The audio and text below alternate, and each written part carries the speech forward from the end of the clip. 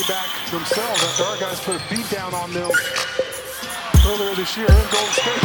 DeRozan right to the hole. He ties the game at 98. DeMar's got 20 to lead the way for the Spurs. Got to make him make that shot from the outside. DeRozan pulls up from the elbow. Got it! Timeout! Golden State Spurs lead by 2. Inbound to Green. Going quickly, skips it in the corner. Robinson nearly lost it. Pulls away from Aldridge. Knocks down the jumper. Ties the game at 100 with 9.4 to play.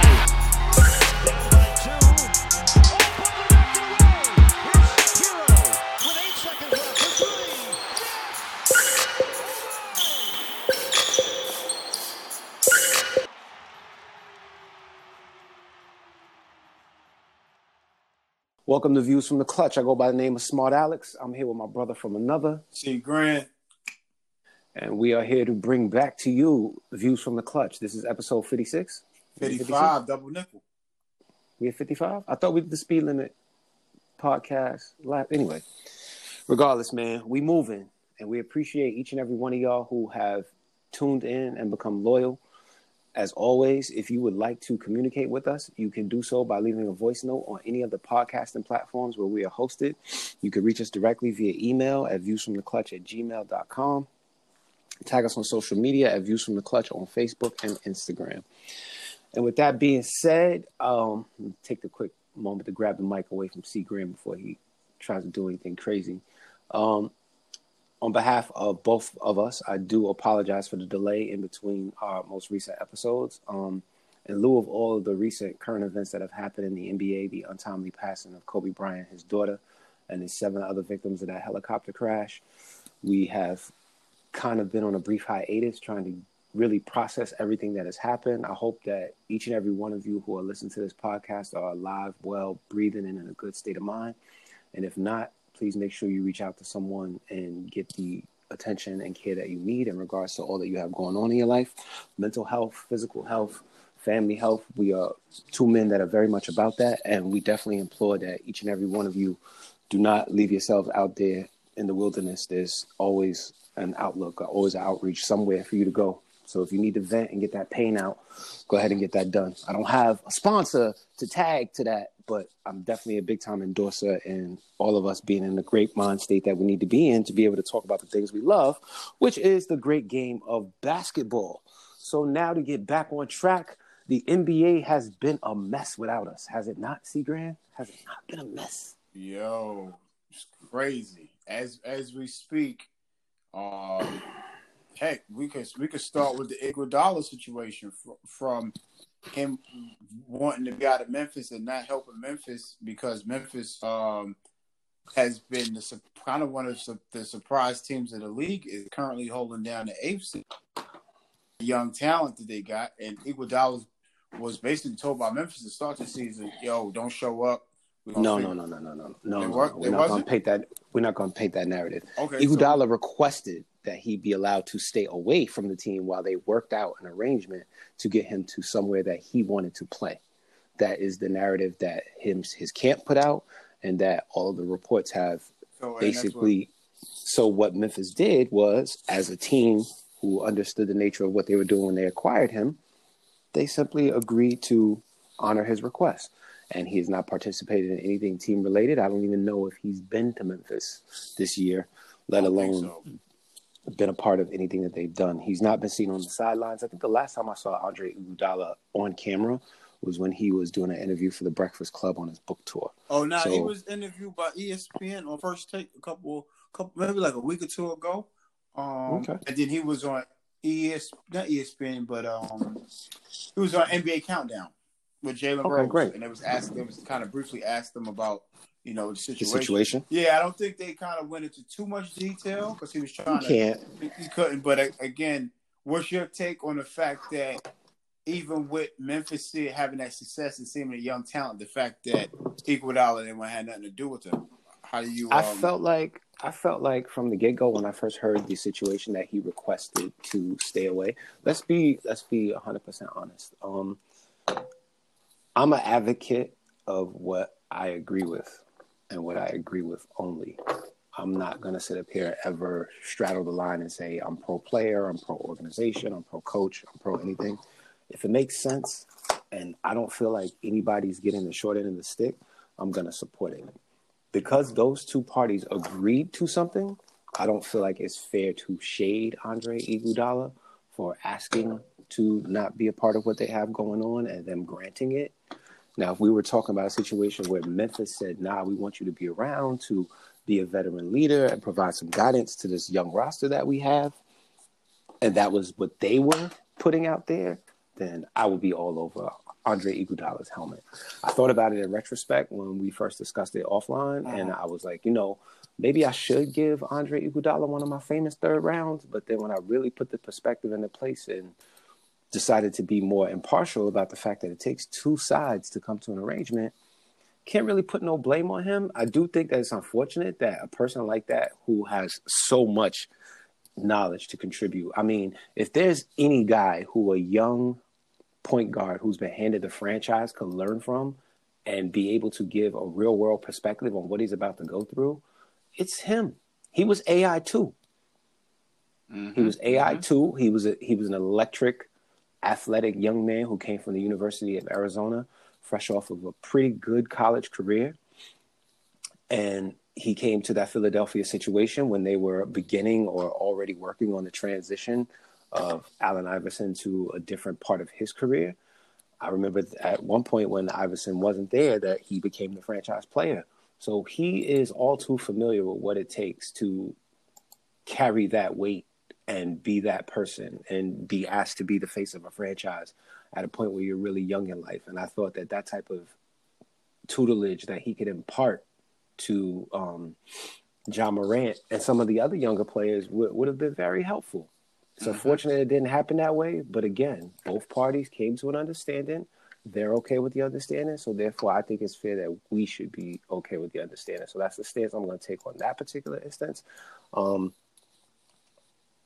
Again, we all got to wake up and do what we have to do to earn our income. So we're just living in a different life. So to hold them to the standards of the common working man is just absolutely not being realistic or even fair.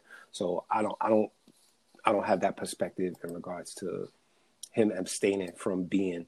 If he felt like he couldn't be a good influence, then he's speaking from the heart. And that's one thing I give Andre Iguodala credit for. He's always done that. Anytime that a microphone has been shoved in his face and he gets asked a question, he doesn't steer away from it. He was the first one to really speak openly on a major level about what happened to Mark Jackson. So you can't sit up there and pretend like he's never been an advocate for anything social.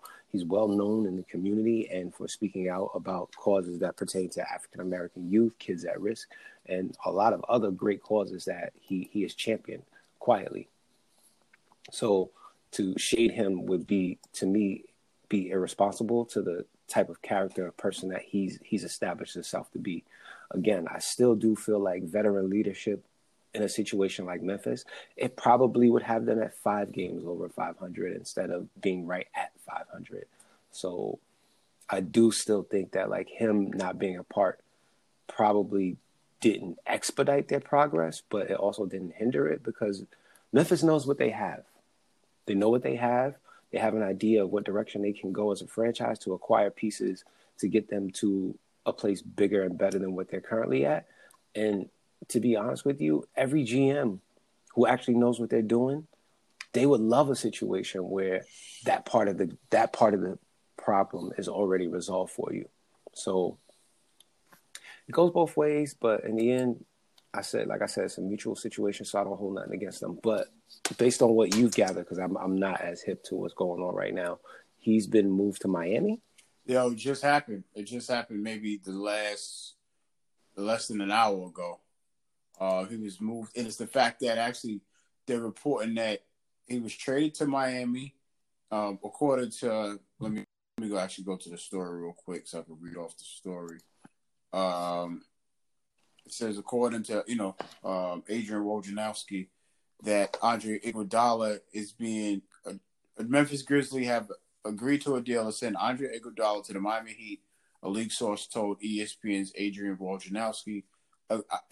Iguodala agreed to the trade, and he also agreed to a 2-year, $30 million deal extension with Miami The second year being the team option. It says Justice Winslow is part of the package headed to Miami in the trade. Sources told Wojnarowski. It didn't specify if that was all, and the end all be all. Again, I think according to the money situation, Miami would have to trade somebody else as well. But they just broke on Twitter that Justice Winslow was like he tagged two of his former teammates from Duke, or two. No, I won't say former teammates, but two of his Duke alumni. It was Grayson Allen and Tyus Jones. Yo, I'm on my way.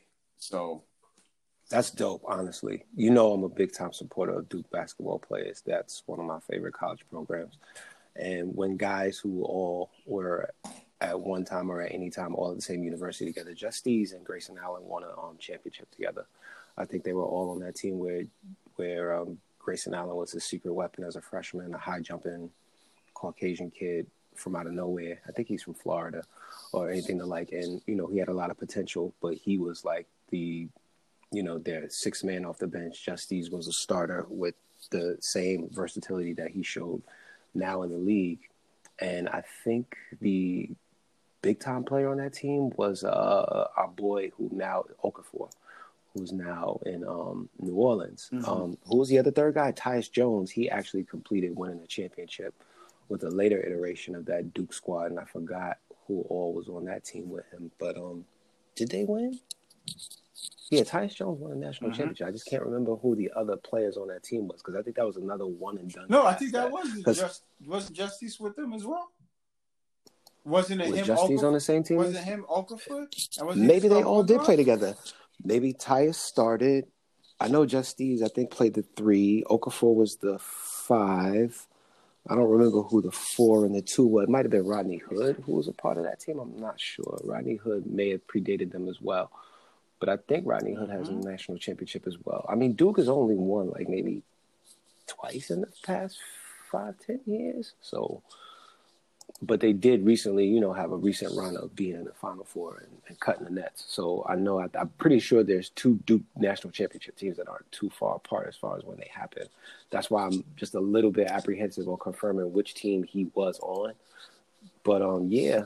It's good to see that part of the NBA play out where, guys who are familiar with each other, know each other from sharing the same university, playing on the same floor, going to war together, are now going to be a part of something that's really starting to take on a really, unique and heartwarming look to it as far as the roster that the Memphis Grizzlies have assembled.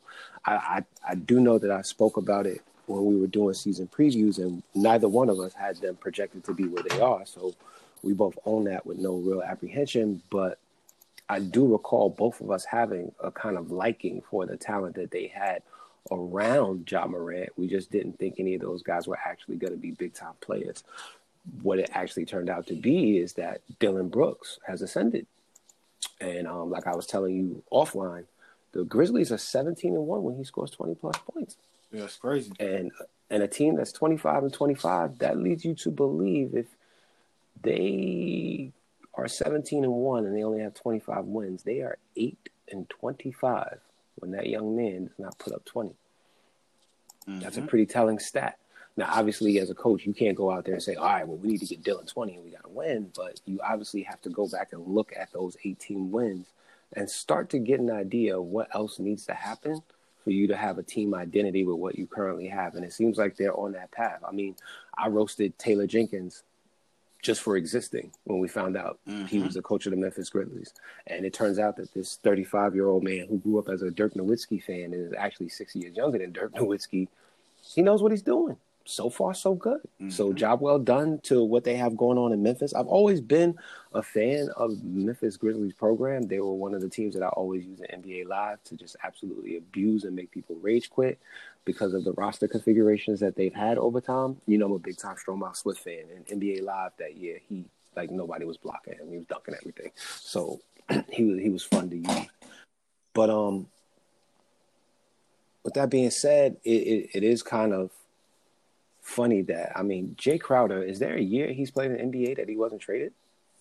I don't know. He's definitely been I think he's been on a team or two. He finished a couple seasons maybe with the Celtics before they flipped him. But before the Celtics had him, I think he was a Mav. And then he been on so many teams. Yeah, he was a part of the LeBron Renaissance team that had Derrick Rose on it. Well, let me say this. He started his career in Dallas. He played about 3 years in Dallas. I'm sorry. 2.5 years in Dallas. Played 2.5 years in Boston. A year and a half in Cleveland. A year half a year. Half the year in Cleveland, other half in Utah. And then he played a full season in Utah last year. And now he's on Memphis. So he's the 15th, which is possibly, depending on how this the trade deadline goes, he might be on the move again. So he might be on his 16 in about 10 seasons. Mm-hmm. So. And here's the thing that I want to point out to the audience. Sometimes we wonder why some of these guys, these quote unquote journeymen, wind up getting these deals that are beyond what we think they should get paid. And you going through his career path and how many different cities he's played, there's a great explanation to that. A lot of these guys understand that money keeps you in one place. So if it means I got to have a team overpay me to ensure that it's going to be difficult to move me, I'm going to push for a big deal. And some of these guys wind up getting those deals that wind up keeping them locked to teams. A perfect example of that is one Chandler Parsons. He spent the past 5 years on teams who had to wait for literally the perfect opportunity to be able to even attempt to move him. And now he's finally been released by the Atlanta Hawks in an effort for them to clear salary because of what's going on with the whole next story, which is Clint Capella, who is no longer a Houston Rocket. And Houston Rocket fans are not happy. Yeah, because throughout my timeline. Yeah, because Clint Capella, they traded. There's a 4-team trade, which they said is the 14 trade, 12 players involved, which is the largest since the Knicks traded Patrick Ewing as this Seattle Supersonics back in 2000. Because basically, this is how the trade breaks down. Houston traded. What you call it? What's his name? Clint Capella and Nene to Atlanta. Who we did not know was actively on their roster. Because I remember us speculating on him being one of the veteran pickups. Turns out he's been on Houston Rockets team for the year, not playing. Mm-hmm. And then I think he was probably hanging out with Iguodala. Well, yeah, maybe I wouldn't be surprised. You know, I'm pretty sure there's a paid veteran basketball player spot.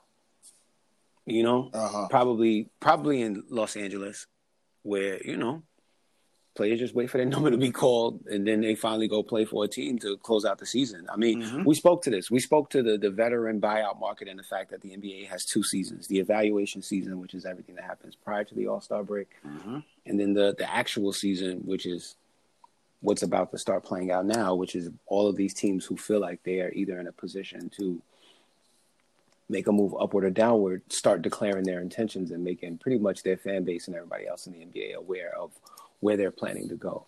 But also, let me go back on who else they traded. But the 4 teams. Oh, yeah. So Minnesota moved my boy, Covington.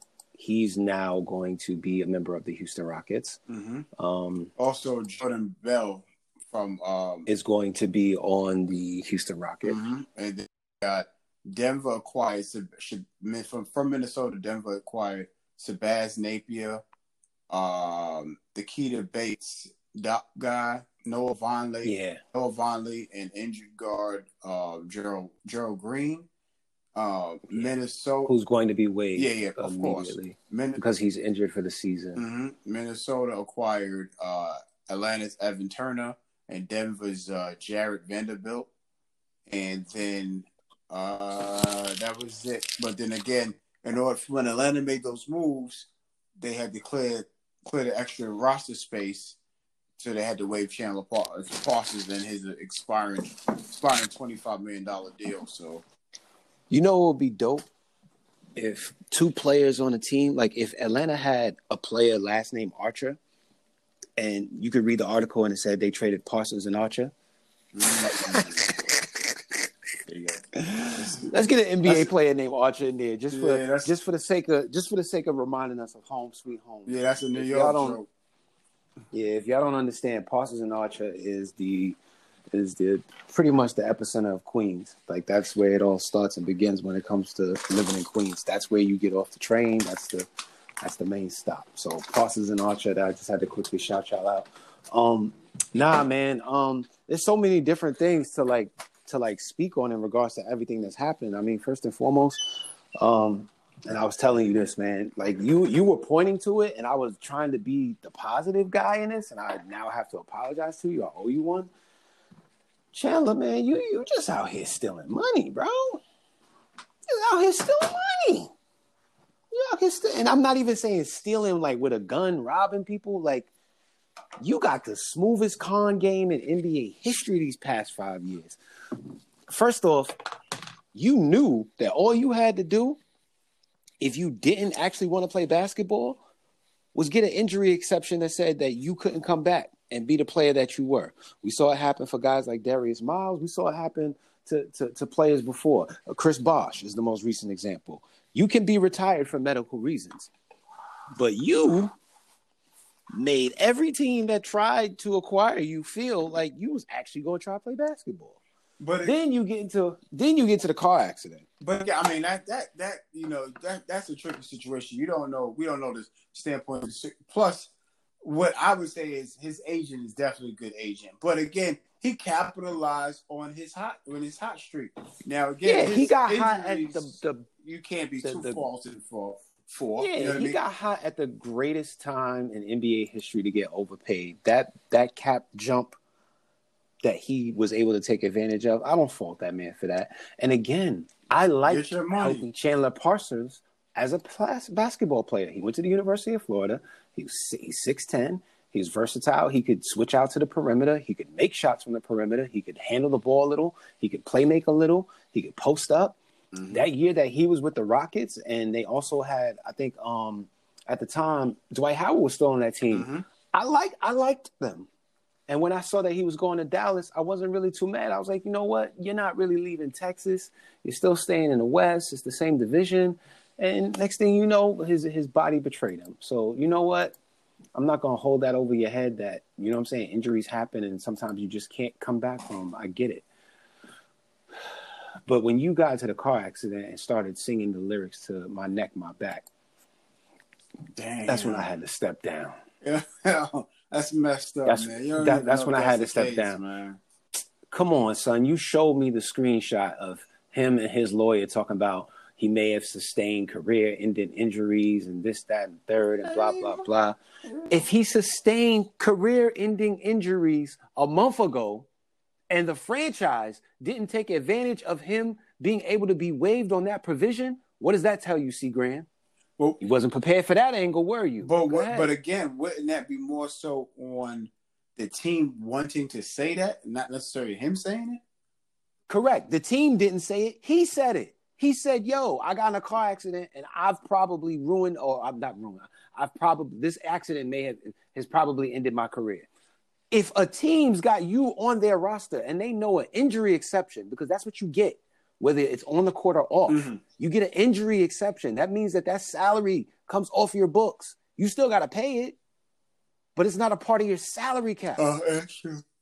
Yeah, you're right. So why wouldn't the team immediately say, yo, you think you can't play no more? Oh, come see our doctor. We'll declare you ineligible and cut you the check for $25 million right now. Yeah. And that didn't happen? Who knows? That didn't happen. Why it didn't happen? Because Atlanta wanted to hold his cap number? Yeah, y'all believe what y'all want, man. Y'all believe what y'all want. And when we're talking about Chandler Parsons trying to get signed to a random team in Saskatchewan, Manitoba, because he still's got love for the game, then y'all can holler at me. But for now, that man, he's doing his money numbers, and I ain't mad at you, bro. Because you only live one life. YOLO. Live your best. Max it out. Get all that you can, because again, that window to actually be a high level professional athlete is very short. So I understand how the game is played from both sides. That's one of those situations where, I do kind of feel away, because that's somebody that I've defended unnecessarily, I feel like now, based on his behavior and what has come out. So you know what, Atlanta, let's go ahead and speak to them acquiring Clint Capella. Here's my issue with these deadline deals and some of the teams that get involved. We know that Atlanta was trying to get a hold of Andre Drummond. I don't know why. You still cannot explain to me why. So Atlanta, who clearly is speedballing to one of the top 5 picks in the draft with their record, they have absolutely no hope whatsoever of contending for the playoffs this year, decides that they need to get a starting caliber center before the draft. Mm-hmm. Now, I'm not no GM. You're not no GM. Mm-hmm. Nope. But as a person who's been following the game for quite a while, when's the best time to get a player? You said when's the best time to get a player? When's the best time to get a player as an NBA GM? When do we see the most player movement happen?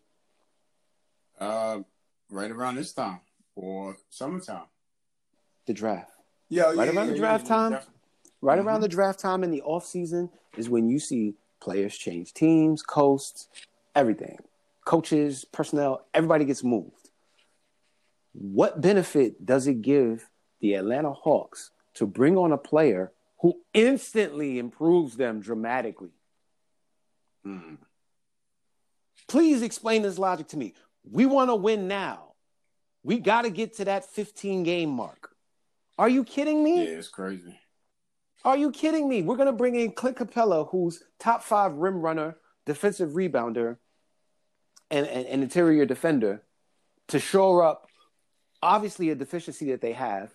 We're going to figure out because he's on the books for another 2 years. I think he's 13, 16, and 17 mil for these consecutive years. So he was the outline contract. Actually, he's more than that was movable. He's he's on the books. It might be 16, 17, 18. It's actually, he's on the books for the next 4 years. Well, no, 3 years after this season. It's 17, 18, 19. Yeah. So okay. On 2018, he signed a 5-year, $90 million deal. So his last season would be, of that deal would be for $19.5 million. And that's in the 22 to 20. So the Atlanta Hawks again. Yeah, why'd you get him? With enough cap space to sign a planet in the offseason, because they have nothing but guys on rookie deals. Says, and they have Chandler Parsons' contract coming off the books. Mm-hmm. And they also didn't they have Evan Turner too? They got rid of him. That's one of the ones where they shipped him out right now. So you had two dead money deals that you felt you had to get something for. And you felt like the best thing to do was to take that dead money and turn it into Clint Capella. Now, obviously, if you felt like that was somebody that you had on your radar and you needed to have him, yeah, you go out and get him. But we all know that you wanted Drummond more. Well, I think they're looking at it like from this standpoint of Capella's only 25 years old. And he fits listen, I'm not, as far as his youth and where he's at in his career, all that is a fit. But again, the problem is that there are 30 games left. He's healthy, or the moment he's healthy, he's going to play. They're going to improve. Why would you mess with your draft position? What, you don't want to be in the draft? So are you guys looking to possibly flip the pick? Why? Your whole entire core is under the age of 25 now because Clint Capella is going to probably be your senior player. Mm-hmm. Why are you in a hurry to start doing what teams who are chasing the championship do, which is to sell off draft picks to teams who are desperate to, give their fans hope that there's a future? I don't get it. There's got to be something going on. There's definitely got to be something going on behind the scenes because, like you said, because I don't see why. Maybe what roster spot? Okay, so Clint Capella fills their need at the 5. So you have a starting caliber 5 at Clint Capella. Now you got to see if him and John Collins can work together. The backup center who's been doing, or whoever was playing, well, I can't remember his name, but number 30, he's actually pretty good. And he was filling in at power forward and center because no matter what, Atlanta would not start Alex Len. They only would start him when they had like 7 healthy guys. Then Alex Len gets to start. Anyway, point being, they're set at the 5. Now you have John Collins at the 4.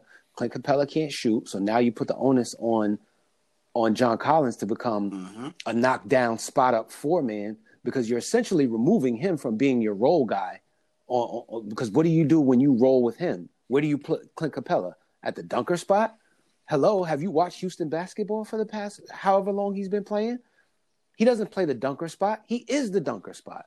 And how does he get that? Off of a fake pick semi-roll where James Harden draws the defense and he throws up a pass where everybody in the stadium doesn't know if he's trying to shoot a floater or if he's throwing an alley-oop until Capella goes and gets it.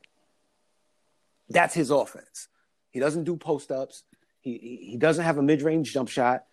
He doesn't really have any discernible one-on-one game. So from a basketball sense, he's changing the dynamic of how your team's going to play. And then to go along with that, at the 3, you still have an ongoing war with this whole DeAndre Hunter, Cam Reddish situation. Yeah, which is not looking good. Then you have Trae Young, who solidified at the 1. He's an all-star. There's not really much you could tell that kid.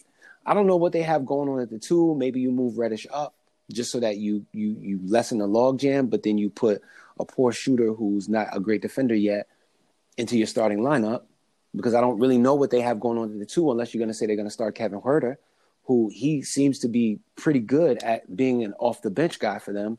So I don't know, man. Eventually, maybe the Hawks' logic will sort itself out. The Hawks have been a curious franchise ever since the whole Mike Budenholzer, everything must go thing that they did, where they lost Al Horford and then they just proceeded to just start shipping things every which way they could. They've got to prove something to me. They definitely got to prove something to me. I won't. The only thing I'm getting out of them is, and again, like you said, sometimes these GMs, you got to question their decision making because maybe they felt with Andre Drummond they figured maybe he would want too much money. He would ask for too much money. The thing that stopped them from Andre Drummond was the fact that he has a player option for $28 million. Oh, he's going to take that. He's going to take that player option for $28 million because his market and for what he does, even though it is inherently invaluable, nobody considers it being worth what they would have to pay to get him to do it. So you have to pay Andre Drummond $28 million to be a non-shooting big man who's going to lead the league in rebounds, demand 5 to 7 post-ups a game, and not really be a part of what's going on in most NBA offenses. When we spoke to Andre Drummond's availability, I told you the type of teams that could benefit from using him already have a player who's doing what he does, and some of them have 2 versions of it. Mm-hmm. If you go to the Los Angeles Lakers, JaVale McGee and Dwight Howard, they equal what you're getting from a Andre Drummond. And JaVale is on a real cap-friendly deal. I think he's at $8 million, and Dwight is on a 1-year, just got guaranteed $2.1 million deal. So at $10 million, you're getting the production that Andre Drummond's going to give you. A big who can't really shoot free throws all that well, doesn't have that much range, is excellent at setting screens, is interior defender, and is going to rebound above his position and outside of his position so that he gives you an extreme rebound. The Lakers are getting that for $10 million. He's going to get 28 next year. That's $18 million over. And mind you, the Lakers are getting that out of 2 guys. So when JaVale went down, Dwight and Spot started, and vice versa. And look at any other team that's got a situation like that. Okay, look at Rudy Gobert. You get what I'm saying? Like guys like that, and the money that they're going to get, that market is dead. That market is dead. Like you really have to have some sort of exceptional skill to be a big who can't shoot to warrant getting above what even Clint Capella's getting. But what's crazy is why is Andre Drummond only 26 years old? I thought that dude had a 26-year-old kid, man.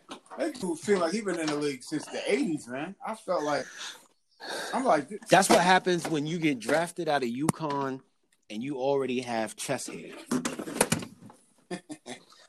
Andre Drummond used to get tore up behind the fact that he wasn't trimming the chest hair on the outside of his jersey. There used to be memes about it all the time. Yeah. You remember now, right? I remember this class. So he's always been the grown young kid. You know what I'm saying? And let's not confuse it. I'm an Andre Drummond fan. I like him. I enjoy watching him play. I do be feeling bad for him because he goes so hard on defense. Like, you know how you know that defender who's going to wind up embarrassing himself because they're just doing too much? Mm-hmm. They're good, but eventually it's like, yo, the way you gamble, somebody going to dunk on you really bad. And that's what happens to him. You know what I'm saying? Like, he's out there giving so much effort and not always putting the attention required into protecting his safety or not necessarily making every play that he winds up getting caught slipping. And that's how Embiid be smoking him. Because, you know, Embiid knows, all right, you the one guy that I can throw 3 fakes on and eventually you're going to send me to the free throw line. Mm-hmm. Because you're just so determined to send my shit into the stands. So let me just go ahead and pump fake you 4 times and then roast you because now that I'm in your head, which is another thing that Andre Drummond has shown, is that people can get inside his head. You know what I'm saying? No, so I do support Andre Drummond as a basketball player. I definitely want to continue to see him play and excel. I don't want to sound like a hater when I say that he's not worth $28 million. I'm saying that the market for what he doesn't dictate $28 million. So please, nobody, come for me and think that like, oh, here you are out here pocket watching. No, it's not that at all. It's not that at all. If there's another NBA team out there that wants to give him an extension, 4 years, $170 million, or 5 years, $170 million, like Ben Simmons, and tell me who it is. I'll apologize. I got no problem apologizing. Hey, maybe the Lakers make room for him next year somehow, some way. I don't know. But the point being is that his contract doesn't really lend to being attracted to GMs because they know that he has that player option looming. Mm-hmm. So if he goes to a team, the first thing his agent's going to say is, yo, let's talk extension. Mm-hmm. And the teams are going to throw what they really want to throw him, which is going to be in the mid-teen millions over a multi-year deal. Probably try to get him at like 4 years, 60, 5 years, 70. You know what I'm saying? Something like that. They're not going to give him a Clint Capella deal, even though he's probably fiscally equally, if not worth more than that. Mm-hmm. He's not going to get that because nobody wants to commit that to a situation where they know his game is not going to change, evolve, or truly make their team any different than it would be if they had any other token big man who does the same thing, block shots, rebounds, and plays hard on defense. Mm-hmm. Those guys, unfortunately, nowadays, that's the new default creative player in 2K, bro.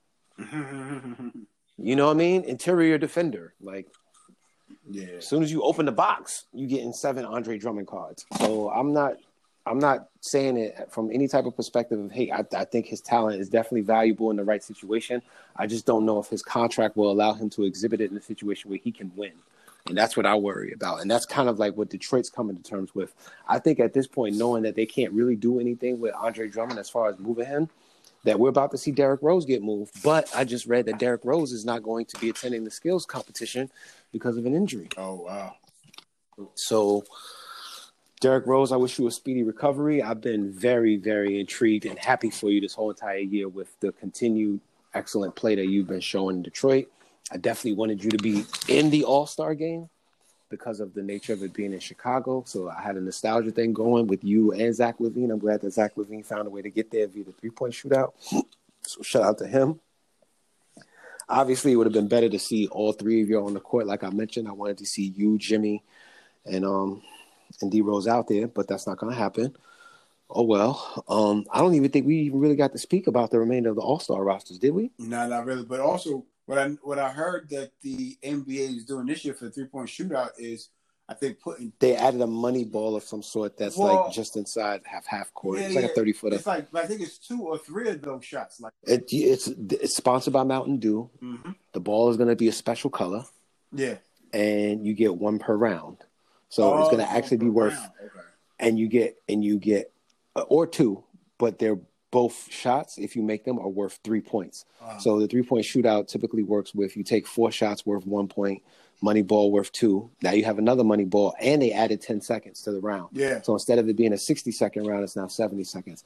I mean, listen, I'm all for doing what they can to make those All-Star festivities more exciting and more compelling. Mm-hmm. So I'm not going to be against an experiment that allows players who are already doing it in games to do it in the competition. I mean, come on, Damian Lillard has been putting on a long-range competition that really has got to be aching Steph Curry's soul right now, because Steph Curry had that title belt, and he had that belt emblazoned with like Egyptian gold. Wasn't nobody anywhere saying that there was a player who could shoot from farther away from the rim than Steph Curry up until what Dame Lillard's been on right now. Yeah. And Dame, whatever your chef is cooking for you, whatever sneakers you wearing, whatever socks you ain't washed, whatever special gym shorts from when you was at that small school you played in college, whatever you're doing that's got your sauce on this level,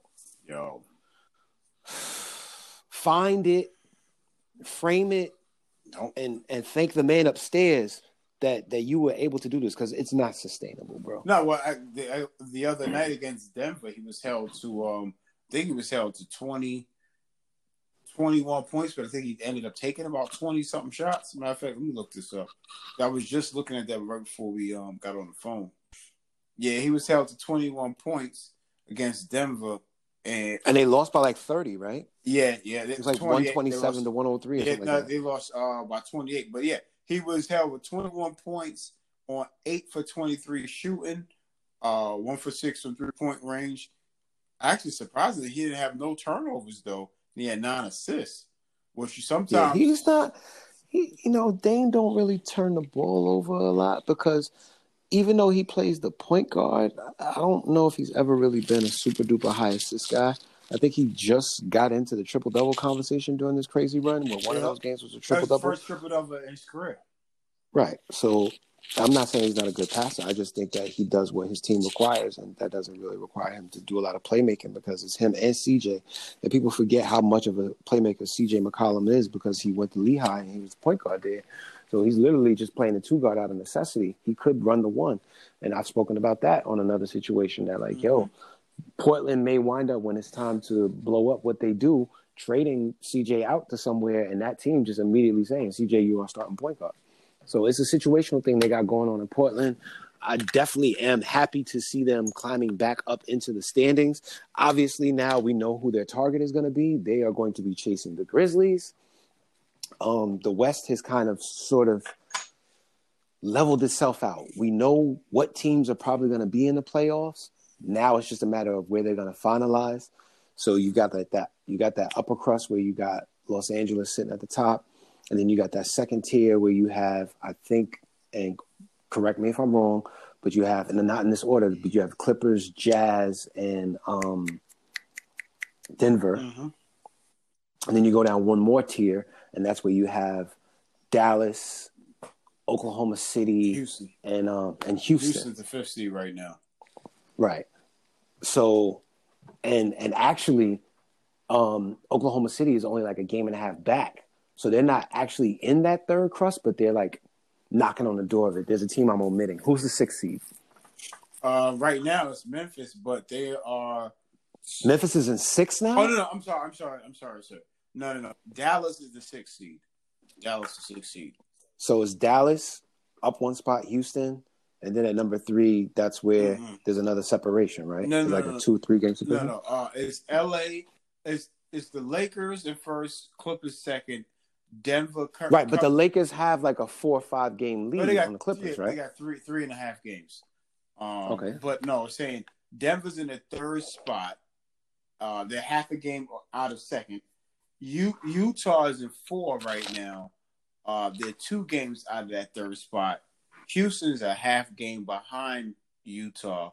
Dallas is 6. Oklahoma City 7. And Memphis is 8. Memphis is 5 games out from catching from Oklahoma City. But we'll see after everything that happens before the trading deadline. We'll see if Oklahoma City's actually retools and try to make the push to keep that 7th seed, or do they just try to bottom themselves out and trade some of that for future assets? We'll see how that goes. And same thing with Memphis. If Memphis is holding out Jay Crowder and Solomon Hill, who are 2 role players on their team that I think Jay Crowder was averaging about 10 or 11 points this season for them. Yeah, those are tried and true rotation guys. Yeah, and you're talking about vets too. They've both been in the league over 5 years. Yeah. Solomon Hill is just like that random name that just be popping up out of convenience. I remember he was in New Orleans, and people just were so willing to put the blame on him because he was starting on why they couldn't win. And we obviously know that New Orleans had a whole another level of not being constructed correctly going on over there. So shout outs to Solomon Hill. I hope he finds himself a good situation in whatever it is that winds up happening with that Memphis Grizzlies roster. I think Memphis has to figure out the perfect balance of bringing in guys that make sense and also not losing guys who made what they have going now work the way it has. Valanciunas has been there and been a professional ever since he got traded for Marc Gasol. Have to give him a lot of credit. He's pretty much replicated what he was already doing in Toronto while also trying to expand his game. He shoots threes now. So, and obviously he needs to because he's playing alongside of Jaren Jackson Jr., who is developing into being one of the best young, power forwards in the league. Absolutely. So Memphis has got a lot of good things going for him. Shout out to Denver because they sneakily, really, really sneakily got away from Malik Beasley, who they had been trying to find a taker for. And they got themselves involved in this 14 deal to basically get players out that they didn't have any long-term plans for, but they were still productive. Who was the other guy that Denver was able to get rid of in that trade? Because they got 2 guys off their roster. Hernandez, I think. So they got Hernan Gomez out there because he had fallen out of the rotation. He was the guy who was basically standing in front of Michael Porter Jr.'s minutes. So it was only a matter of time before they figured out what to do and found a taker for him. So again, Denver remains a very crafty franchise, even having lost Masai Ujiri. They continue to make personnel moves that continue to line them up for long-term competitiveness in spite of them not being a big market. So they've got a top-tier talent to continue to add around Jokic until they figure out the right combination. And, they're only really locked into Jokic and Jamal Murray currently. So it made sense. You're going to elevate Michael Porter Jr. probably by the end of the season. If not, by next season, he's going to be starting. You got, Millsap on the books for another 1 year or something simple like that. And now they also have they have Jeremy Grant there. And he's probably going to be slated to replace Millsap. So they seem to move with a plan that even a casual fan can kind of see from a distance and understand what they have going on. So shout out to Denver. I don't want to take anything away from them. I don't think that they're a serious contender yet. I think that they're a second-round playoff team in the West because they still remain young and inexperienced, and even the players on their team that do have experience, they don't really have long-term winning experience. I think the max that Millsap has done in his career is the Eastern Conference Finals is the Atlanta Hawks, and that's when LeBron James and them ran him over. I think they got swept. So I do respect and understand that he brings veteran leadership to the table, but there's a different level of veteran leadership when the guy who's the veteran is a known winner. You walk in there, even though you don't wear the championship ring, everybody know you own one. So you get a certain level of respect. Kind of like us, man. You could put any token guy in front of us and tell us what to do on the basketball court, but once you put an NBA champion in front of us and he tells us what to do on the basketball court, ain't going to be no objections. That's just the way it works, Clout holds weight, and it definitely holds weight in locker rooms. So I think I don't know, man. I don't know. I mean, I think as far as how the basketball landscape is projecting itself, everything is starting to still fall into some of the same pieces that I spoke to and we both spoke to early in the year. There's nothing anybody can do with Toronto. Everybody's watching Milwaukee run laps on the league. That's wonderful. Milwaukee, go out and win 75 games. None of that shit matters. Yeah, actually, speaking of the Raptors, they just won their 12th straight franchise high, 12 straight games. So they're currently in the number 2 seed by 2 games. Where they belong. Yeah, and they're 2 games over Boston. And get this. They're on pace to win more games without Kawhi than they did when they had him. Mm-hmm. And everybody said, oh, the Raptors are lucky to be – not everybody, but people outside of us, because I slotted them high. You doubted me, but I slotted them high. Everybody said, oh, 6th, 5th, 4th seed maybe. No, bro. I'm telling you, man, there's certain guys that are helmed by GMs that just don't know how to lose. If you play for Masai Ujiri or Masai Ujiri coaches your team, expect to win a good amount of games. Mm-hmm. If your team is helmed by Sam Presti, expect to win a good amount of games because somehow, some way, Oklahoma City is on pace to their 11th straight playoff. 11. Now, mind you, a lot of that was, populated with Westbrook, Durant, and those great young teams that they had. They don't got none of that now. Yeah. And here they are. Still winning. Sitting pretty. Still winning. Mm-hmm. And then on the other side of the spectrum, it looks like R.C. Buford and his validity as a GM is starting to fade. Like the NBA is outgrowing him. The Spurs, they get better and then they get sick every other game. Every time I'm ready to say they might be able to rip off a run, it just doesn't seem like they have enough parts in place where they need them to be able to really sustain any type of success. DeMar DeRozan is actually having a great season. He's having one of the better scoring seasons he's had in the past 3 years. He's shooting as well or if not better than he has in some of the past 3 years. They figured out how to space the floor by getting LaMarcus Aldridge to start taking threes. And it still ain't enough. Because of LaMarcus Aldridge being the guy who's supposed to be your interior stopper, it ain't going to work. Mm-hmm. Yeah, you already know that. I never really liked that dude like that much. Who, L.A.? Yeah, LaMarcus Aldridge. I just felt like there was something more to him that he needed to go to another level, but I felt like he never really went to. I always understood after watching him in college that because he doesn't have lift, and it just seems like to be prejudiced, but because he can't jump high, I just always saw he's going to be one of those ground-bound forwards who's going to make a living with that activity that doesn't involve having – and we say a lot about Tim Duncan not being athletic. In comparison to LaMarcus Aldridge, Tim Duncan is like Michael Jordan in his prime. Yeah, but I mean, like LaMarcus really don't get off the floor for much of anything. No, I definitely see that, especially the last couple of years. But that is a way to look at. You have to expand your game. You can't always do the L. He's doing that now. He's shooting threes. It took him a while to get comfortable, and he's doing it. And their offense in the past 10 games is actually top 3. So they have figured it out offensively. I just don't think that they have the parts around. Like, if you have to play LaMarcus Aldridge, that means your interior defense is going to be weak. Because if you put him at the 4, now you have to stick up, another 5 out there. They try to do it with Jakob Poeltl, and he's not the defensive stopper that you would need to be to have next to LaMarcus Aldridge. So it still doesn't work. Like, honestly, a good place for Andre Drummond to go would be San Antonio.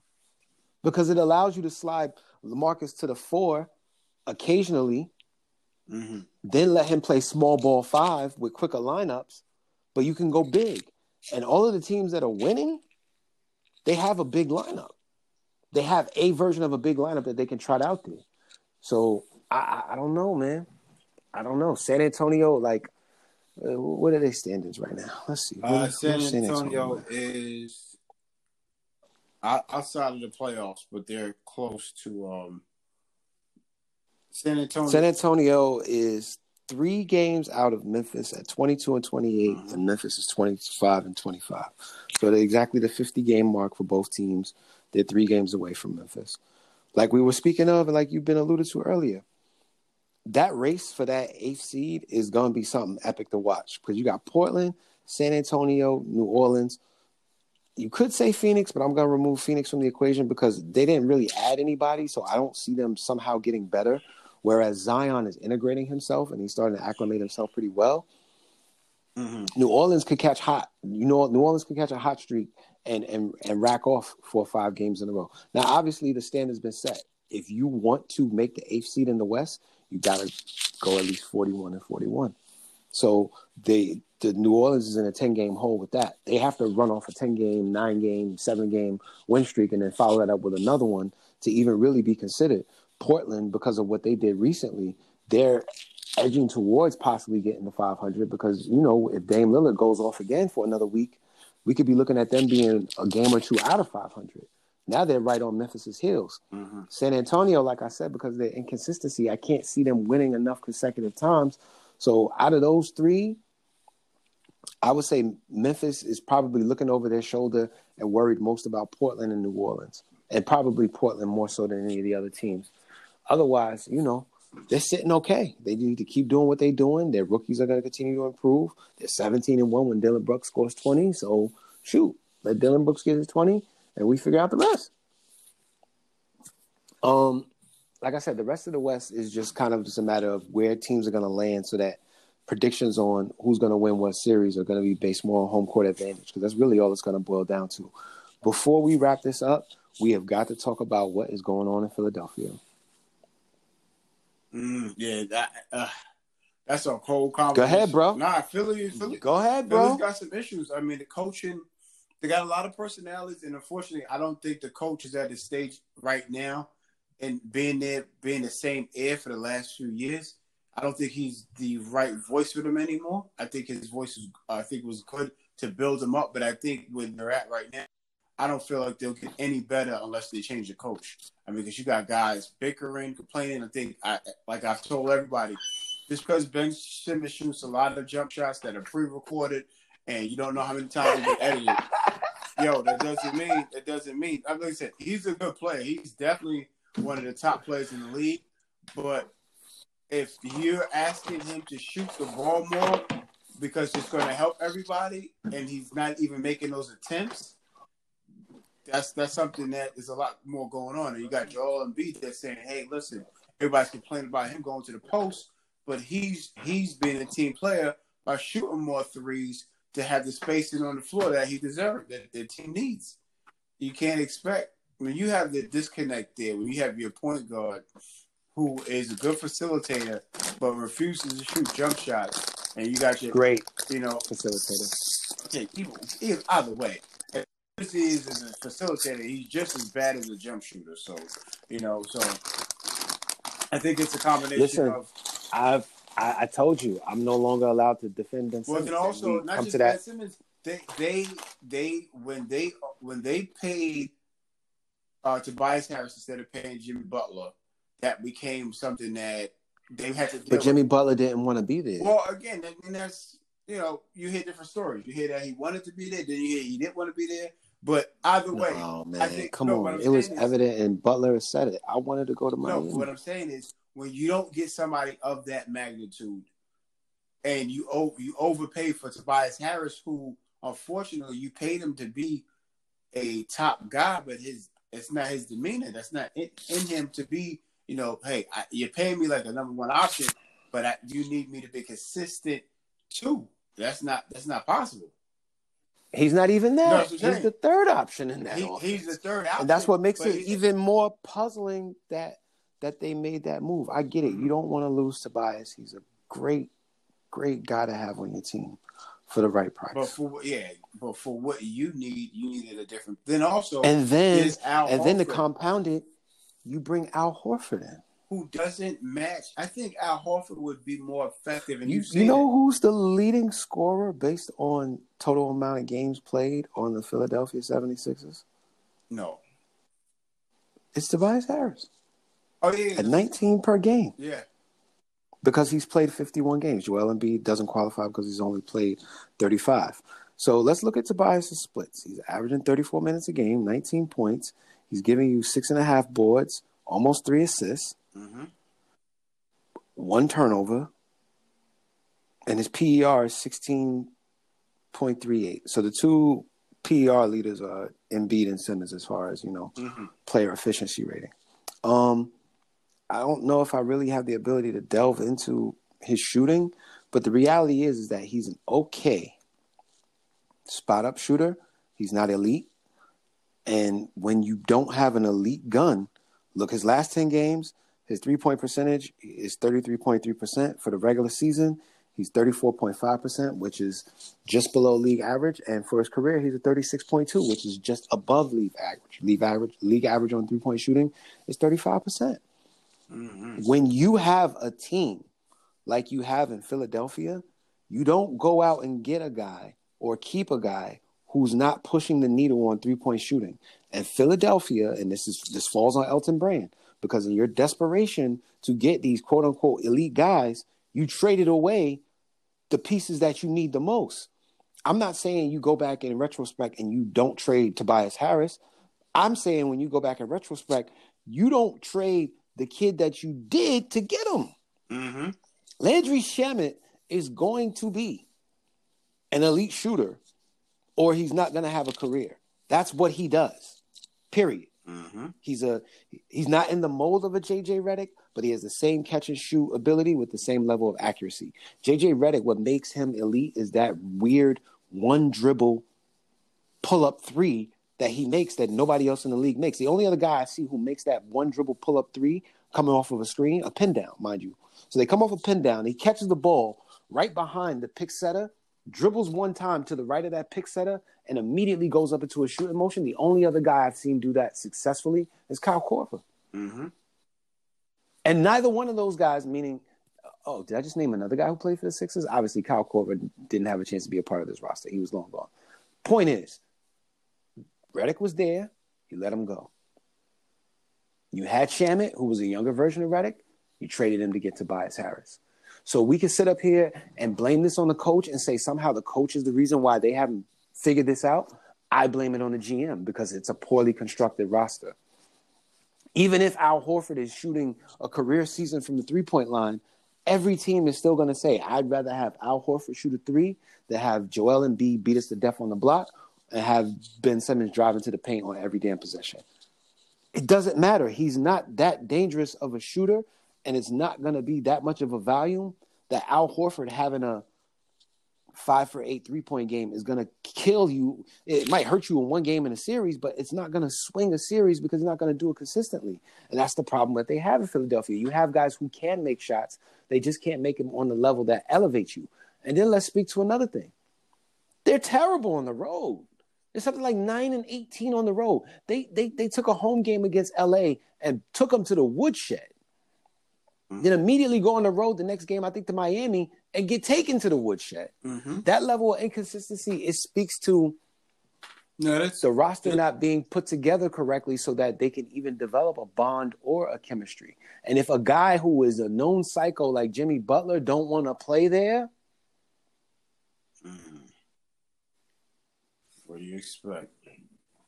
Jimmy Butler is the happiest thing since sliced bread in Miami. Mm-hmm. Oh, yeah, definitely. And he's got a whole bunch of guys who are looking at him like young pups, like, yo, show us the way. Mm-hmm. We'll follow you. He obviously didn't feel that energy was present in Philadelphia. Mm-hmm. And I could sense it from the moment that he got there that, like, other players on the team resented him being there. They respected him. But it's just a different level of commitment and buy-in that you get from certain guys in the league based on who they are. And again, if you don't put the right play, everybody keeps talking about, Al Horford is so invaluable because of his intangibles. Well, his intangibles just got him exposed on Twitter for talking about there's some shit going on in the locker room that we got to figure out, but I ain't going to speak on it. Well, what did you just do? Mm-hmm. Mm-hmm. Yeah, exactly. And again, that you get certain plays. You gotta have your PR people. Certain players don't need to speak about certain things. And you would never expect somebody like Al Horford does not even have a history of doing things like that. So that has to tell you how serious the level of dysfunction is that Al Horford, a man who's sitting on 4 years, $109 million, don't got no reason to be mad at anything in the world. No, he's going to the playoffs because of the team he's on. Mm-hmm. he don't feel right with what he's dealing with there. Yeah. That's heavy, bro. That is very heavy. That is heavy. Absolutely. It's crazy. I don't feel like it's possible after the long hiatus that we had to cover much more. Obviously, I just want to make it clear to everybody out there that's listening to all our clutches. We are going to take the time out to dedicate an episode to the memory of Kobe Bryant. We want it to be done well. We want it to be done right. We want to give fairness and respect to him. Yes, sir. We haven't really developed, I guess you could say, a full-out game plan, but I don't want it to be any minute wasted with the time that we give y'all when we speak to the life of the being. As you guys probably all know by now, I'm a Lakers fan. Kobe Bryant actually happens to be the same exact age I am. I'm a couple months older than him, so I literally have lived my life along the path that he has as far as following him. So as a father, which both me and Chris are, to deal with the situation that his family is going through and the rest of everyone else who was close to that man, it's touching, it's personal. And again, we just want to be fair to y'all. So the Kobe tribute is coming. We don't feel like there's a rush for it. So when we do it, it's going to be done right, everything down to the presentation.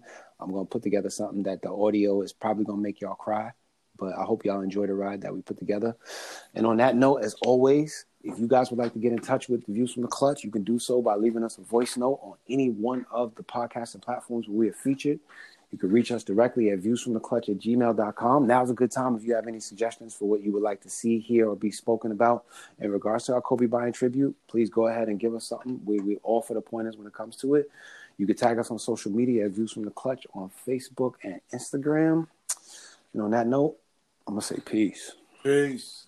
Bam against Embiid. 4 seconds on the shot clock. Bam, put it in for defense. This is Richardson. Lob to Simmons. Napier. Gorgie out of the corner. Yes, sir! Hard to guard. Dinwiddie kicks it out. Prince gets into the paint. And it rattles in, and we're tied. That's 2 of them. Well, he's going to try to see can he get Aaron Holiday in position. Whoa! Knock him down. Have Blake to be able to guard either Lowry or Van Vliet. Lowry's going to drive it and score. We're tied.